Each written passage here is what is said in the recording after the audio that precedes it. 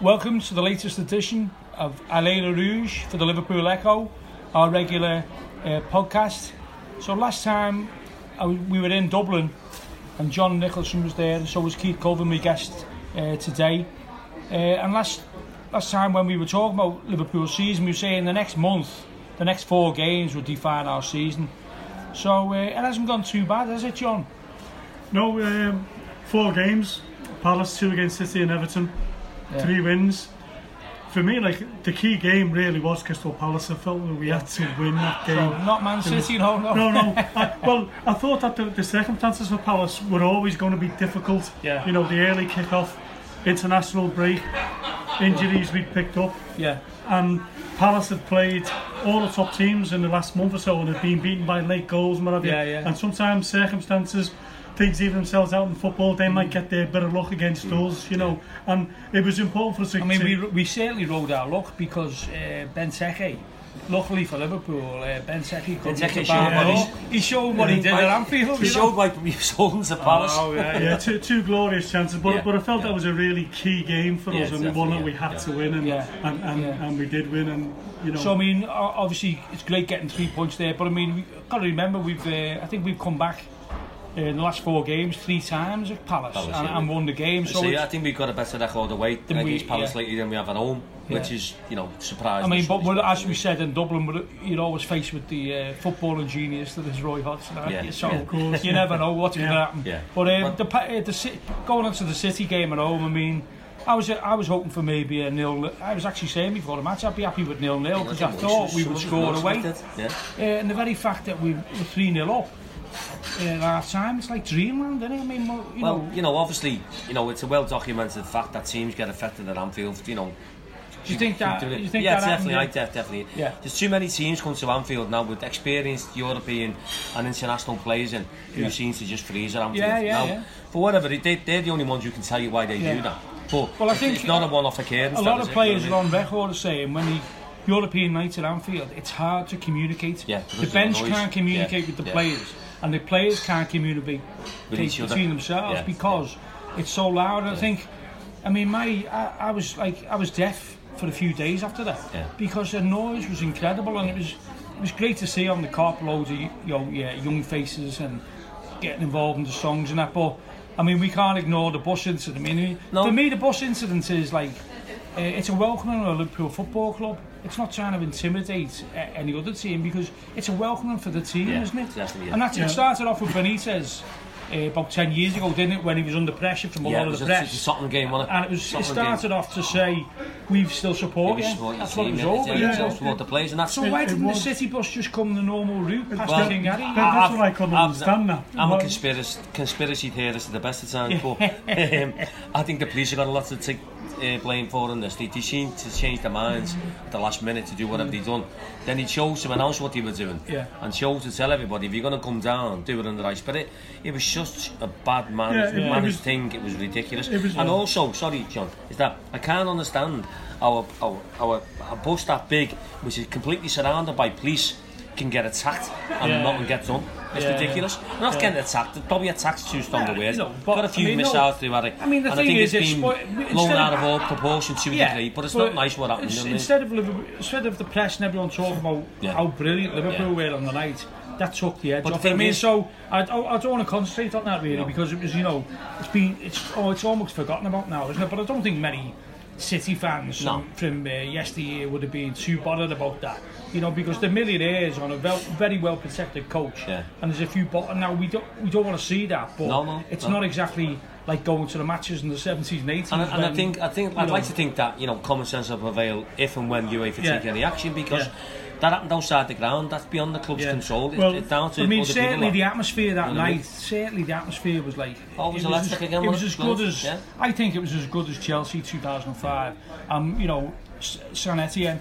I mean, we always look back to those days. When we at Saint Etienne, it wasn't the whole ground singing. It was the cop. Yeah. The most important thing that happened on that night was the Cameron Road started clapping along because of our but the whole ground gets involved. I was watching it and watching the game obviously glued to the pitch, but now and again your eyes sort of move towards the crowd And at one stage, the whole Kenman Road, or lower Kenman Road, they were all standing up. Yeah. They were all standing. Now that doesn't. That's very rarely happens. You know what I mean? That was the big difference, that the other stands other than the cop join in, get involved. But and that's a modern thing, and that's a new thing, isn't it? Yeah, I mean, you know, like you'd like to think that against Bournemouth on Saturday night they'll do the same again. But we all know but it won't happen. It'll just be the cop. But the other thing was that it was a constant. It was for the 90 minutes.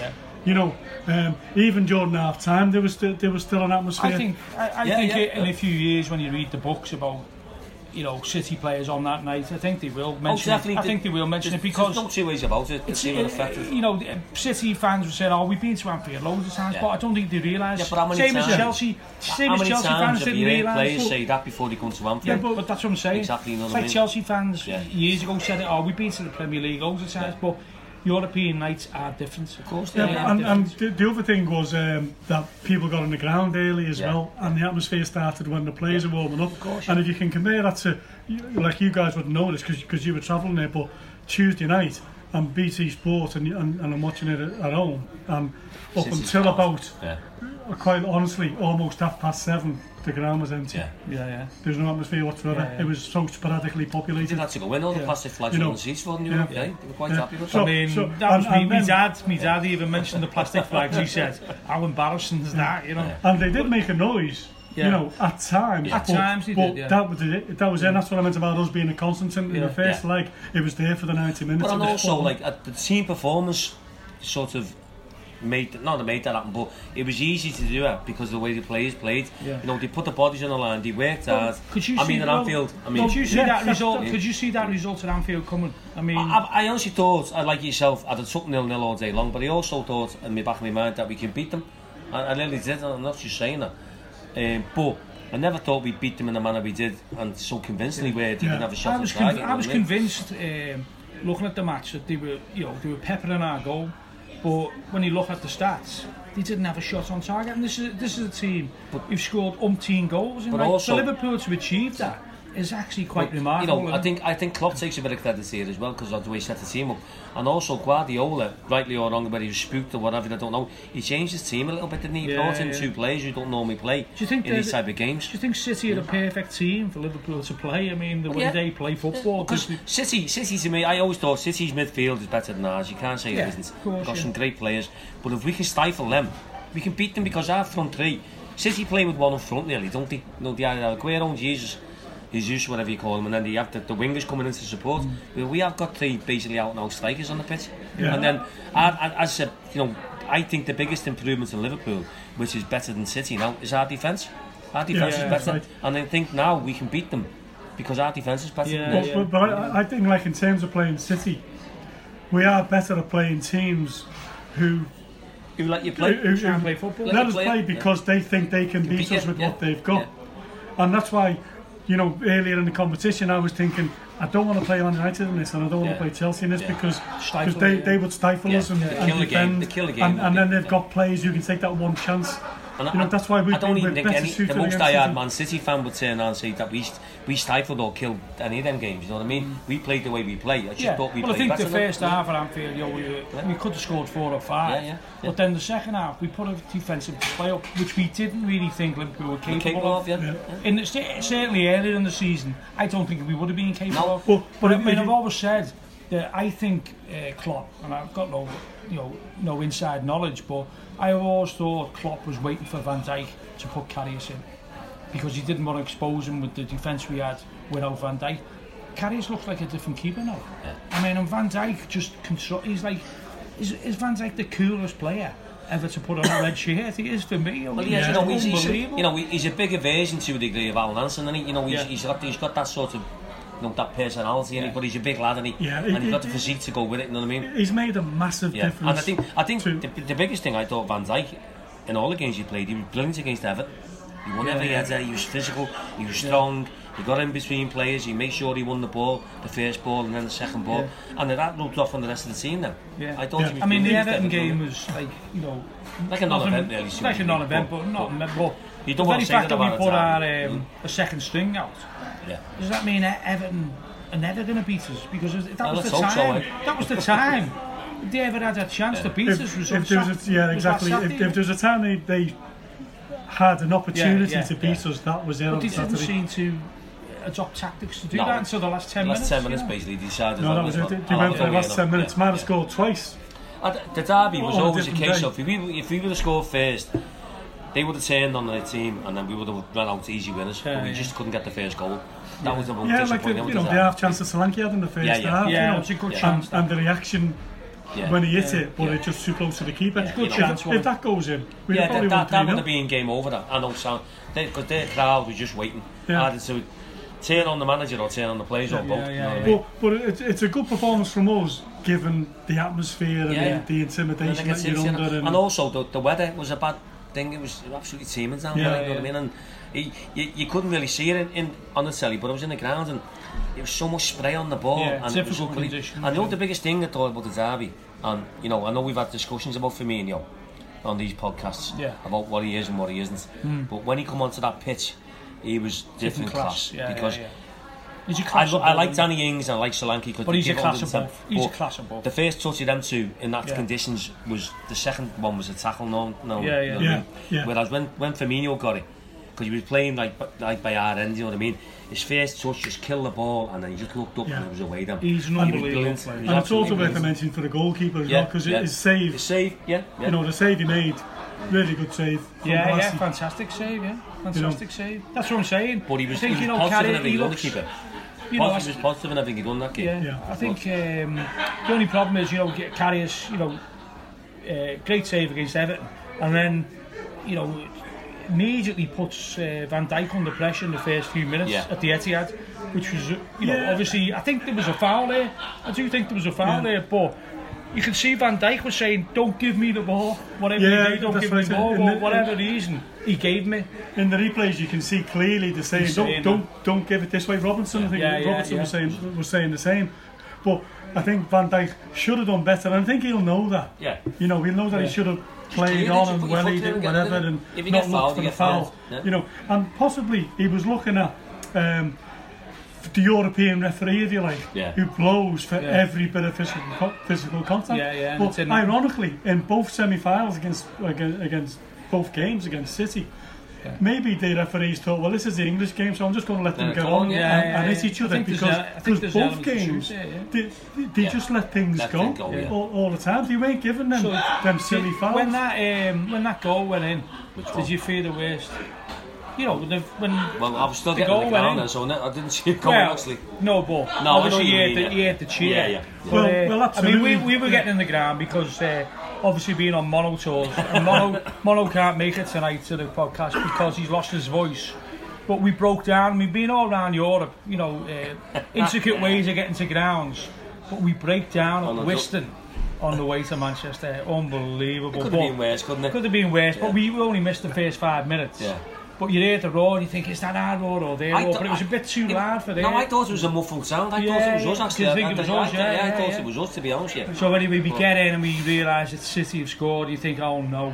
And then the first half was just, for me, it was like, oh no. It was wave after wave after wave. But we rode our luck. We rode our luck, but I thought we'd done some good defending as well. So, you deserve that when you defend. But we did, but I think it was a bit disjointed in a way that at times we had the front three pressing City way in their own half on the edge of their area, but they seem to be bypassing us so easily, just giving it by knocking it to Fernandinho or De Bruyne, and then our midfield was at times not non-existent. I can tell you this stat.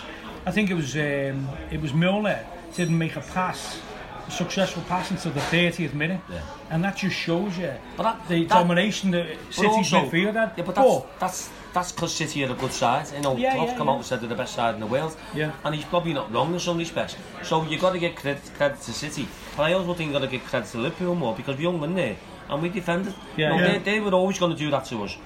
Whether we score first or not, they were still going to do. Said before, they play the way they play. You know what I mean? I mean, the refereeing decision to disallow the goal, that's massive. I've looked at this goal again since Tuesday, and I've looked at the rule for offside.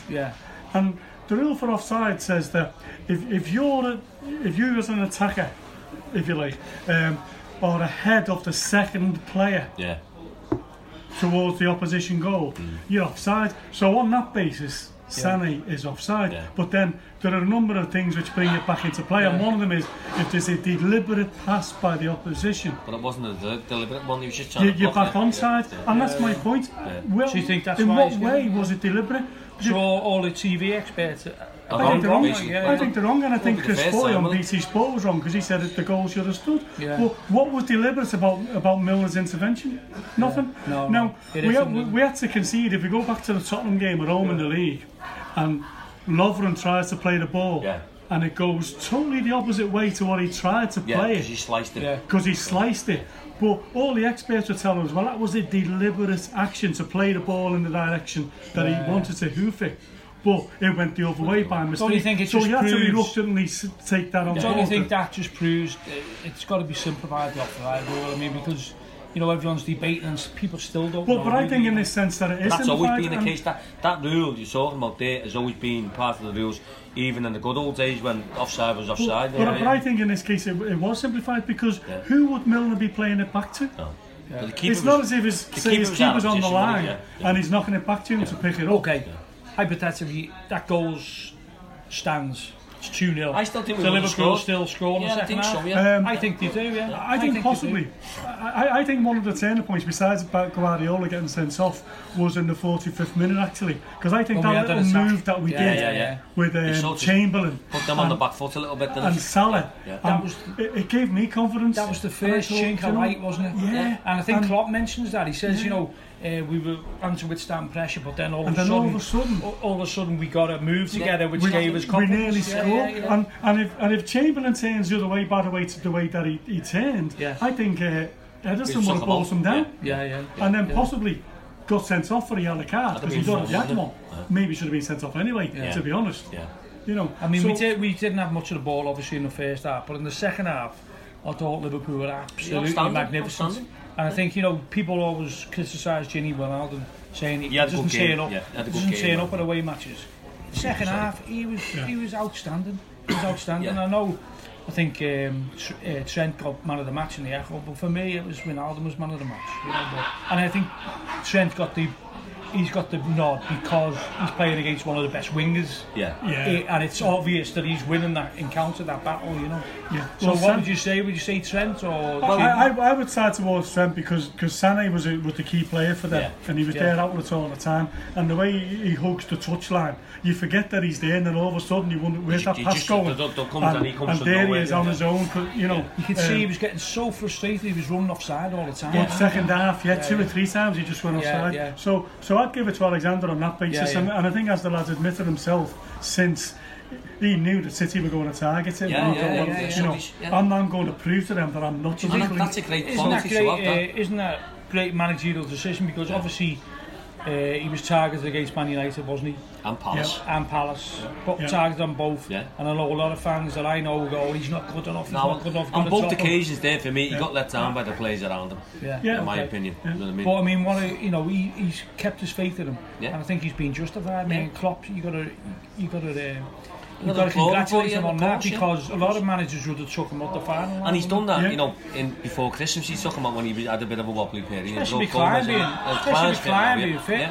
So, no, I think, it would have been Klopp. Perhaps an easy decision for Klopp to make that, but and I think that. But I don't think he's. I know he's conceded. We've conceded goals, down his side. But I don't think they'd be in his fault. No, but we've conceded a couple of goals when Gomez has played there. Exactly. And the thing is, after this season, with what Klopp's done with both Gomez and Alexander, come next season, we've got 2 guys there who've had basically a full season of experience of playing kids and all that, and they've got a great future. I mean, he's 19. He's going to be an unbelievable player. But I think as soon as managers start targeting players, it's a real problem for the player, isn't it? Because you can see the ball going over all the time from Palace. Roy Hodgson obviously targeted. Mourinho obviously. But you've got to say, looking back to Rashford, it was a brilliant goal. It was a brilliant goal. So, the thing is though, and the second one he got lucky. He did, The first goal against United and the Palace goal was similar to a degree where the ball got knocked long. towards centre area. The centre forward, whether it be Lukaku or Benteke, were on the move. They flick the ball on because our defence is jumping from an ordinary start. He's on the move. And then the ball gets flicked on, and the runners, either the Zaha or Rashford, had a run on Trent. He was away. And the fast players, you can't do it on the ball. Another thing is, you've got to win the first ball. After the United game, like Alexander-Arnold could have gone into hiding at half time in Crystal Palace, but he didn't. No, he came on in the second half. He was great. Brilliant. So for players around don't let him down. What you say to people then, all around you, aren't they going, he's not good enough. No, I think they'll change their opinion now. I think they will. I think they will. I just don't agree with them anyway. No, in that respect. Yeah. You know, it's... Do you forget, a 19-year-old has got a lot more development to do. Yeah. You know, physically, he's going to be and he probably won't be a right back, will he? Wouldn't be surprised if he goes into midfield eventually. He was a midfielder when he was younger, apparently. But no, to me, I'd keep him at the right back because he's a great athlete. Yeah. He can pass the ball. He's a good passer of the ball. He's one of the best deliverers of the ball in our team. You know, he can take a good free kick.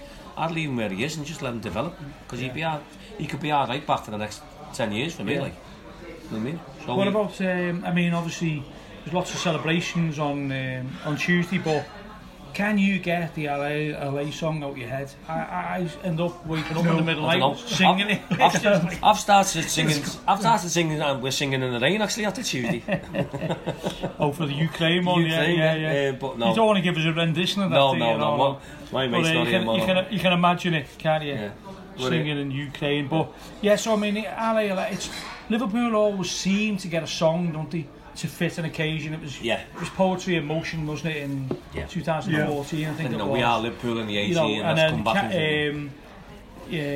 The one, the Campione one, when we were playing Chelsea back 10 years ago. I mean, it's 10 years since we were last in the semi-final. You know, it seems a long time, doesn't it? It seems a long time, but I mean, do you think that's up there with one of the best, or? It is actually, yeah. But because of the chorus, it's got everyone loves a good chorus. When he started saying from Paris to Rome, Istanbul, Turkey. You know, Paris down to Turkey. Yeah. But I mean, whoever's written it, I mean, you know, whoever's done it. Yeah, but, I don't like the fact that Bob Paisley's before Bill Shankly. It should be Shankly and Bob Paisley, but these are all nitpicking. The fact is, all the young kids love it. It's a great anthem. You can't stop singing it. It becomes part of the belief, and Pep Guardiola even mentioned this the other night when he said they seem to have a belief that their destiny is the European Cup. You know, that's because Liverpool, City are well documented fans, and not so much the club but the fans. They're so sort of nonplussed about the European Cup over the years. Even when they've been they've had nothing there. So we've had. Is that why the plastic flags came on? Well, yeah, but we've had decades of it, haven't we? You know what I mean? Literally decades of it, where we grew up listening to it, and people have grown up after we've been there, and they've been indoctrinated with all this, and it's a great thing to have. I think it's brilliant. I think the Gallagher brothers didn't seem to be at Anfield, did they? I mean, I think Noel was on tour or whatever, but they usually go to good photo opportunities like Wembley and that. Well, we're nowhere near the chords, and it was Anfield, really. I mean, no. It surprises me that, but I don't know. Well, maybe prior again, but I mean, I just think that Liverpool as a club, as an institution, whatever you want to call it, whether people think, you're living in the past, blah blah blah. Well, we are a European side. It's as simple as that. That was the only song really City had. Just like United, you're living in the past. But the past inspires you. The past inspires you. Exactly. And Klopp said that. Klopp turned around and said, we shouldn't be ashamed of the past, or where's what he said, but we use it to inspire us. We make our own history, and that's right. Yeah. You shouldn't be ashamed of what we've done. It inspires us. 40 years ago this week, we were playing Mönchengladbach in the semi-final of the European Cup before we went through to Bruges. So I think that's a typical song of a team with no history or tradition. It's. Money can't buy you that, can it? No. Money cannot buy you. That's something that gets built up over years and years and decades and whatever. Yeah. Where we spoke about this in the past, where people, I seen a programme the other week when on ITV about when England ruled Europe. Yeah. Did you see them? And the other one of them showed when Liverpool were playing, and there was fellas in the park playing on the guitar. And he was singing all these mad songs, and it was brilliant. Yeah. That was in the late 70s, you know what I mean? Yeah. And then obviously we were only young then. You see all that. and subconsciously you absorb it all, don't you? And that's what gets you going. You know what I mean? I think it's obvious when you go to the Etihad, they haven't got that. No, they haven't got that. And I think if you're going to try and conquer Europe, you know, and try and do something in Europe, you need a bit of passion. Yeah. The Italian teams have got that passion. Yeah. I don't think the Spanish teams have. I think it's a bit contrived. You look at Real Madrid and they're all all wearing white. To me, that's like plastic flags on the. The Italians have got it, which would make the Roma game difficult. The away leg would be difficult. Yeah. If we draw them, I mean, this podcast is. This will probably be out before we know the draw. You know, so I mean, we're not really going to concentrate on the draw because we don't know who we've drawn. But I mean, you've got to pick Roma, wouldn't you? You'd want Roma, wouldn't you? Probably in front of I think Liverpool as a football club, you know, it's been spoken about since what we've done. I don't think anyone wants to play us. I wouldn't say I would not say we're favourites, but some people are saying we're favourites because of that fact. No one wants to play us. I think the hardest team for us would be Bayern Munich.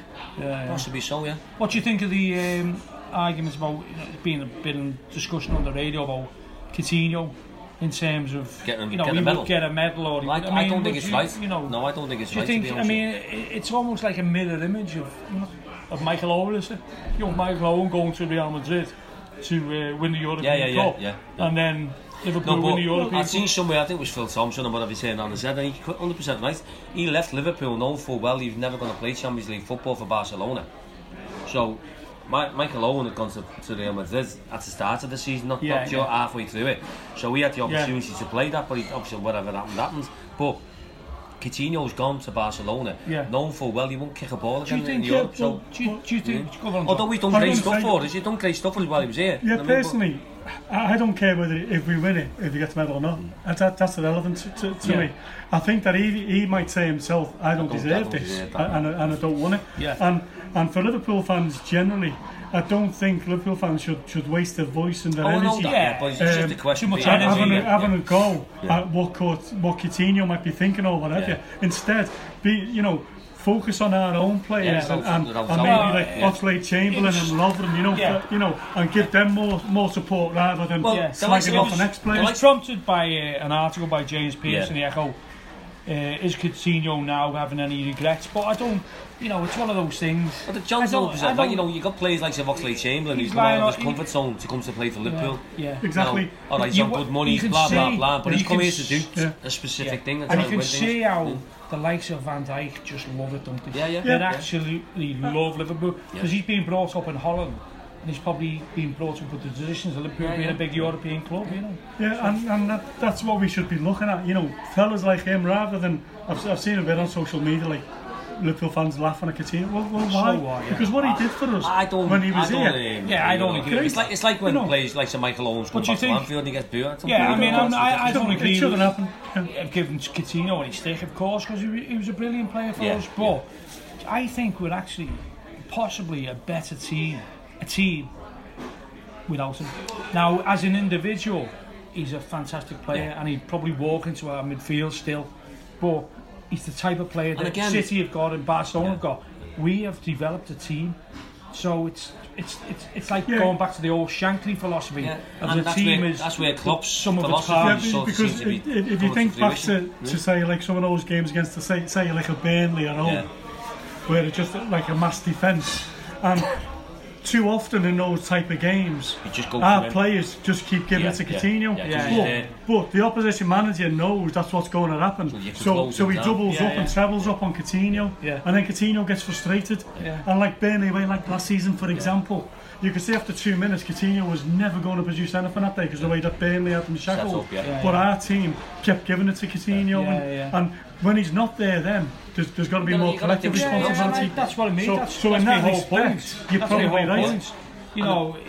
For me, as a unit, we're a better unit because the midfielders we've got are better defenders. You know what I mean? They are better defenders. They can tackle. Coutinho was never going to tackle in a million years. But the setup we've got now, when you've got Oxlade-Chamberlain, he's doing fantastic. You've got that energy in midfield as well. You haven't got the individual brilliance of Coutinho, but we haven't missed him, have we? We haven't missed him. No. Well, obviously, the results will prove that we haven't. You know what I mean? So, in that respect, but it's still, you know what? ideally, I still want him to be at the club, but he chose to leave. On the bench. Yeah. Yeah. No, we'd like, obviously, as an individual, he's brilliant, but it's like City. City have got brilliant individuals, but I still don't think, and they click sometimes, but I still don't think they're a proper team. They're walking away with the Premier League, but for that to have a team spirit, they didn't seem to have that in those 2 games against us. They seem to give in. They seem to give in. And I think that reflects in their fans as well, and the lack of passion. And, it seems to be manufactured. Yeah, it's always obviously manufactured because he spent a lot of money on it, haven't he? So it's always going to be manufactured in that respect. But I think City are a good side, I really do. I think. No, I'm saying that they're a brilliant individual side. No, but I still think they got a team. I think they have actually, but I just think they got spooked at Anfield, and it's affected them over the 2 legs. I do. You know what I mean? Because you look at the league game, again, the atmosphere in that league game was good, wasn't it? You know what I mean? Yeah. And that sort of got to them a little bit. But eventually, he come back into the game, didn't he? And it goes back to what I said before about Klopp. In fairness, it deserves a lot of credit because from then till now, our defence has improved 100% because we were all over the show against them then. Yeah. Now, in them 2 games, you wouldn't believe that's the same team who played them in that league game. So Van Dijk never played in them. Yeah, that's what I'm saying. So we've improved, tremendously at the back. How did you feel when Salah? I mean that goal, the way he just dinks it, it's just pure class, isn't it? But his celebrations are something else, it's just like he's like a little kid, and it's like when he's not doesn't go over the top or not, and he just stands there going, it's fantastic. What's going on here? This wasn't supposed to happen. But no. I think when you hear the players talking about, not like the players, the pundits, and talking about the coolness of his finish and whatever. Well, like Gerrard talking about it and whatever, and you realise then, there's got to be something special about him. I mean, did anyone see this coming? I mean, I've said this a few times, but he was scoring similar goals for Roma, but he probably wasn't getting as many opportunities, was he? I felt that when he first came, there was a bit of a lack of confidence from him, because if you think back to the City game away, he should have had 2 goals. September, he probably should have scored 2 at the time, but he seemed like his finishing was didn't have the confidence that he could finish. Well, I've got some stats for you there. This is shock. I've got some stats for you there. He scored. This is a Premier League only. He scored 29. He's had 122 shots. Now Firmino. That's terrible. He scored 29. Firmino has scored 14 out of 75 shots, and Mane scored 9 out of 57. So they've got 52 goals between them. Now nobody saw that coming, because we had Atkinson's manager on start of the season going, you need an Aguero, you need a 25 goal, you need a Harry Kane. You're never going to get anywhere with Firmino, but no one saw Salah, did they? So it's like, it was like he's ghosted in, from the blind side. So 52 goals from a forward line. That's phenomenal. That's what you can ask anyone. And he might even, we could even break Ian Rush's record of 40 goals in one season. We've got 6 league games left, haven't we, I think? But potentially 3 European Cup games. So you've got 9 games. I'm sure we've got 6 league games. 5. Is it 5? 2 away. So 5. So we've got 8 games potentially to improve his tally. And if he stays fit, he's going to score more goals. I'll be amazed if he doesn't score another goal for now to the end of the season. That won't happen. So we've still got the opportunity to improve on that. There's another stat for you, and this is going back to the individuals in terms of touches and the way Man City control games by just quick passing football. In terms of touches in the Premier League, in the top 20, only Jordan Henderson is in the top 20 for number of passes. So that just means, I think, as a team, it will play. We haven't got those individuals. We haven't got those individuals like Silva or De Bruyne, are always getting the ball and always looked. Now Coutinho would have been in that stat, because everyone had been looking for him all the time. So now we've got all these options, and that's why I dug that stat out, just to prove the point that as a team, that work ethic and everything seems to be working for Klopp, and maybe that's why he wasn't that bothered with Coutinho. But he looked at the negativity of it, that there's a player that doesn't want to stay. He wants to go. And that's why, if I was a manager, I think we asked John that when he was here last time, how would you deal with the John Coleman? John Coleman, if he doesn't want to play, because my view is if you don't want to stay, if you don't want to be here, go. I don't care who you are. You know, Suarez, don't upset the camp. Don't upset the camp. And I think that's Klopp's view. Yeah, definitely. And you know, I've been well documented about my reservations about Klopp in a lot of things, but you got to take your hat off on to him and respect that. He's come good and respect. What are you going to do if we do win a trophy? I'll be amazed. No, but what are you going to do? You're going to shave your head? You're going to streak down Bowl Street? Probably get drunk, and that's about it. No. Listen, Peter, I still think Klopp in the league still gets a few things. Yeah, but he's still. That's because we haven't got strength and depth. Exactly. But we've proven against Man City that our first 13, 14 players are as good as anyone. About this as good as anyone. We've always been like that. We need the 18 players to win the Premier League. And that's our problem now, I think, because the 11 on Tuesday night, plus Jordan Henderson, we're basically down to 12 now. The bench wasn't looking big. The other lads on the bench are either coming back from injury or inexperienced. Classic example about all that is that I was walking away from Goodison on Saturday after the game, obviously very disappointed, even though it was made up with a draw, and I was walking in front of these 3 Liverpool fans, and all he was doing was ripping the back out of Solanke and Ings, saying they're not good enough, blah blah blah. And I thought, this isn't right, because I like them to play, because you give 110%, that's what you ask them to do. And I turned around and said, you know what, mate, the biggest problem we've got as a club at this moment in time and prior to this time, Liverpool Football Club won't pay 50, 60, 70 million pounds for a player and paying 250 grand a week to sit on the bench. That's not happening. We haven't got so you get what you get. No, we got it, but you won't do it. So, I think we got it, but you won't do it. So that's not Ings' fault or Solanke's fault. But they're quite happy to slag them down, saying they're not good enough. It's not their fault. Daniel Sturridge's not good enough for this. He's a better player than them two in some respects, but he doesn't give it 110%. And that's the biggest thing. So Liverpool fans have got to, for me, I've got to understand that the scenario is at the moment we won't pay, and we've always had since the last 15 years a good 11, 12, 13 players who on the day can beat anyone. But you know next year City are going to strengthen out. Yeah, of course. No doubt about it. I mean, so what we saying? Are we going to be a European Cup team, or do you think it's time to invest and get those 18 players? Keita's coming in, isn't he? Obviously, so he's going to be a big help. From what I've seen, it's going to be unbelievable, isn't it? So, but I think like now the biggest thing that we've got to achieve this season is to confirm that top 4 place. Because and I know we're in the semi-final of the European Cup, but where I'm coming from is, you mentioned before, it's 10 years since the European Cup semi-final. Now, in the past few years when we've made a bit of progress in Europe, it's been for one season, and then we've dropped back to the Europa League. What we've got to do, and I'm not advocating that we're looking to become an Arsenal just to finish to get a Champions League each year, but it is really, really important that we're in the Champions League next year. Because that shows progression for us, doesn't it? You know what I mean? And to do it 2, 3, 4 years on the run, and then the money will start to come in, and then I think we might be in a position where we can have fellas on the bench. And also, in fairness, Jurgen Klopp seems to be the manager who sort of advocates and want to work with players like he's done.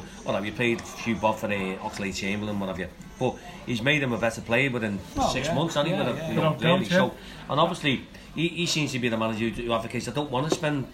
He spent £75 million on Van Dijk, which he obviously needed to.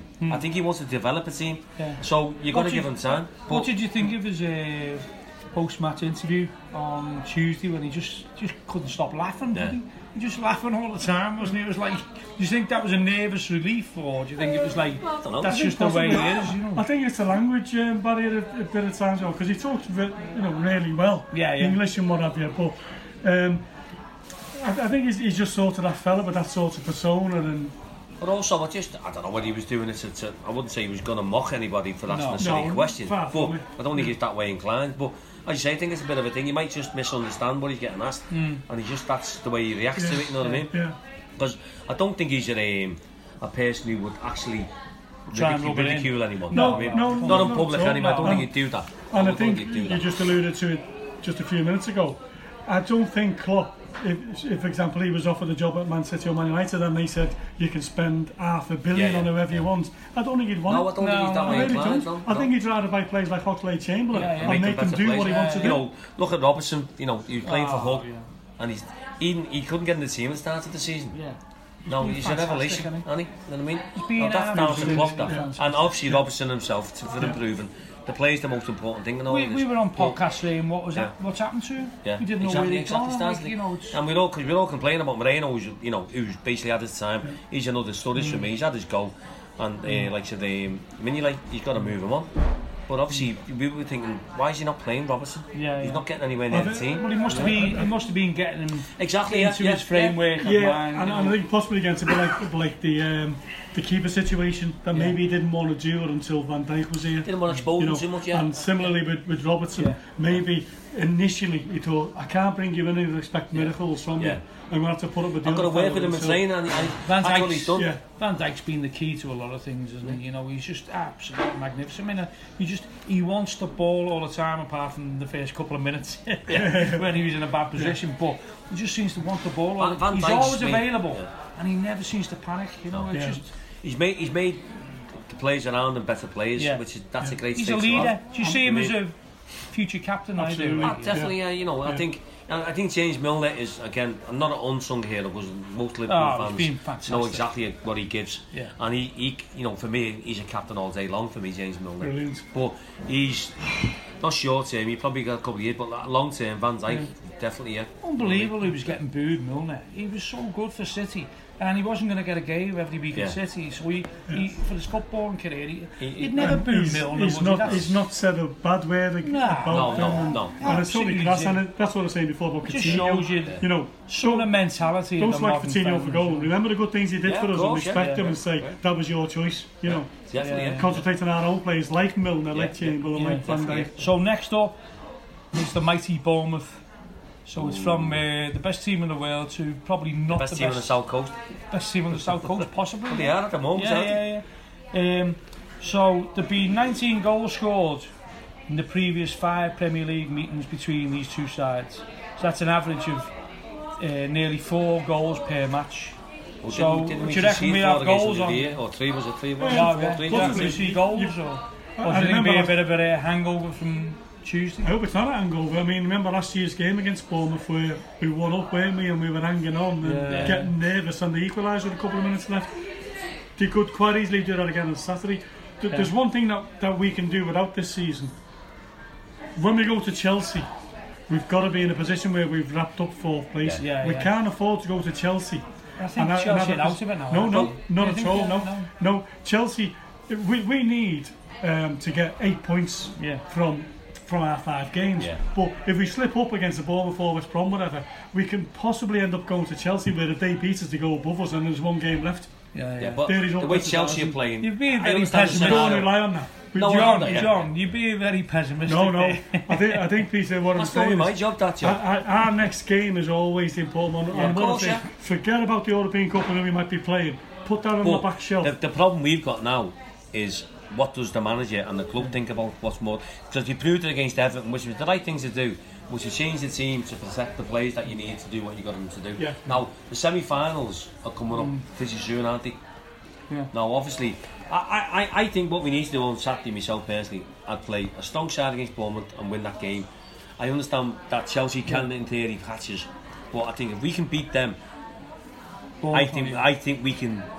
Bournemouth, I think we can put enough clear daylight between us and Chelsea to not worry about them, stop worrying, but I think we can sort of then, it's because I think we play West Brom away the week after, is it?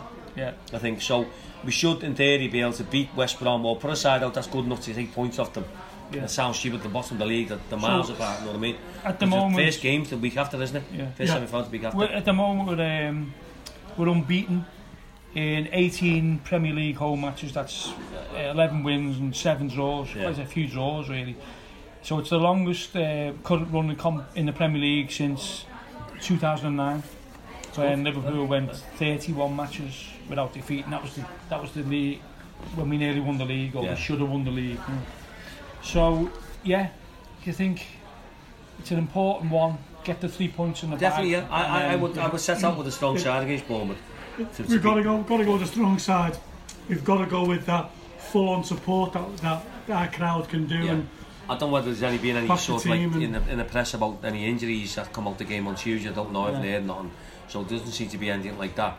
And again, it's a squad game, innit? I'd love to see Solanke play and get a goal, because the lad just needs a goal. and I think he'll become a better player because I think he will once he scores. I think because he's got all the attributes of being a good backup centre forward and something. In certain games, you know that's what I thought he'd done well against Everton.